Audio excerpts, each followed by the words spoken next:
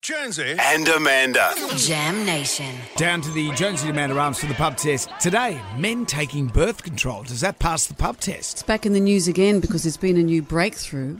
An experimental drug has found that they can temporarily stop sperm movement in mice. Now, presumably, this will then be applied to humans. You can stop sperm production and then restart it again. So this will be a very effective form of birth control for a man.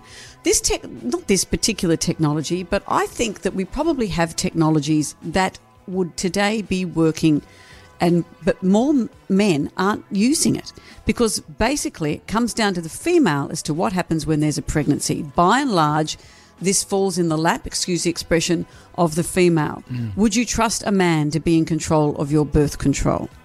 So, men should be, but how do you feel? Men taking birth control, does it pass the pub test? I think it does. When we had our last child, I said to the wife, if she didn't have to have a C-section, I'll have a vasectomy. So I got a permanent birth control now. Absolutely. I've been talking about it being a thing for 10, 15 years. It's unfair to put it all on the woman. I know there's condoms, but a male contraceptive pill, it's just a show of the time. I reckon in these days of equality, yes, men should take responsibility, but heaven help them if they forget that on Friday night they got boozed up and forgot to take the pill. So birth control, yes. The pill, yes.